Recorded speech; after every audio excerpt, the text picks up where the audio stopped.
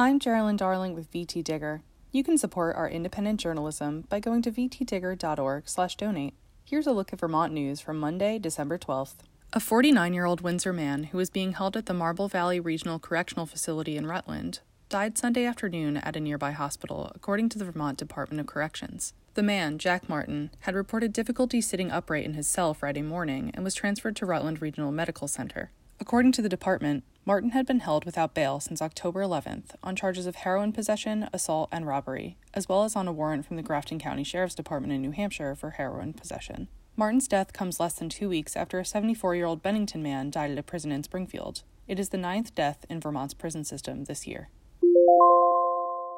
The company that operates Vermont's electric transmission system plans to replace a key power line in Franklin County over the next several years, increasing its capacity for ferrying renewable energy throughout New England. Vermont Electric Power Company's K42 line runs from Highgate in the north to Georgia in the south, and it's a major transmission path for energy from Quebec and wind and hydroelectric power that's produced in Vermont. Officials with the grid operator say the 16.5-mile line that was built in 1958 could soon become unsafe if it isn't upgraded. Close to 70% of the 212 H-shaped structures supporting the existing 115 kilovolt line need to be replaced because of age or damage from sources such as wildlife.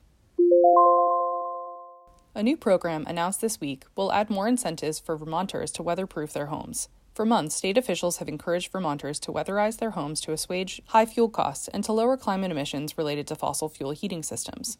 The new program is called the Weatherization Repayment Assistance Program, or WRAP. It spreads the leftover costs of qualifying projects over years of utility bills, and resulting payments can run as low as $15 or $20 a month. Qualified projects include insulating and air sealing, along with installing heat pumps and advanced wood heating systems. The Vermont Community Broadband Board is asking Vermont residents to check their addresses on the Federal Communications Commission's National Broadband Map to see if their internet speed and provider availability are reported accurately.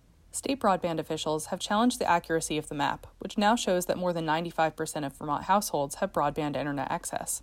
The Broadband Board said that by reporting errors, Vermonters can help the state get the money it deserves. The state will receive at least $100 million through the Federal Broadband Equity Access and Deployment Program, but the federal government will also distribute an additional $37.1 billion to states based on the number of unserved locations that appear on the FCC's map. Vermont could obtain between $5,000 and $10,000 for each incorrect address, which could amount to millions of additional federal dollars. You can find all these stories and more at vtdigger.org.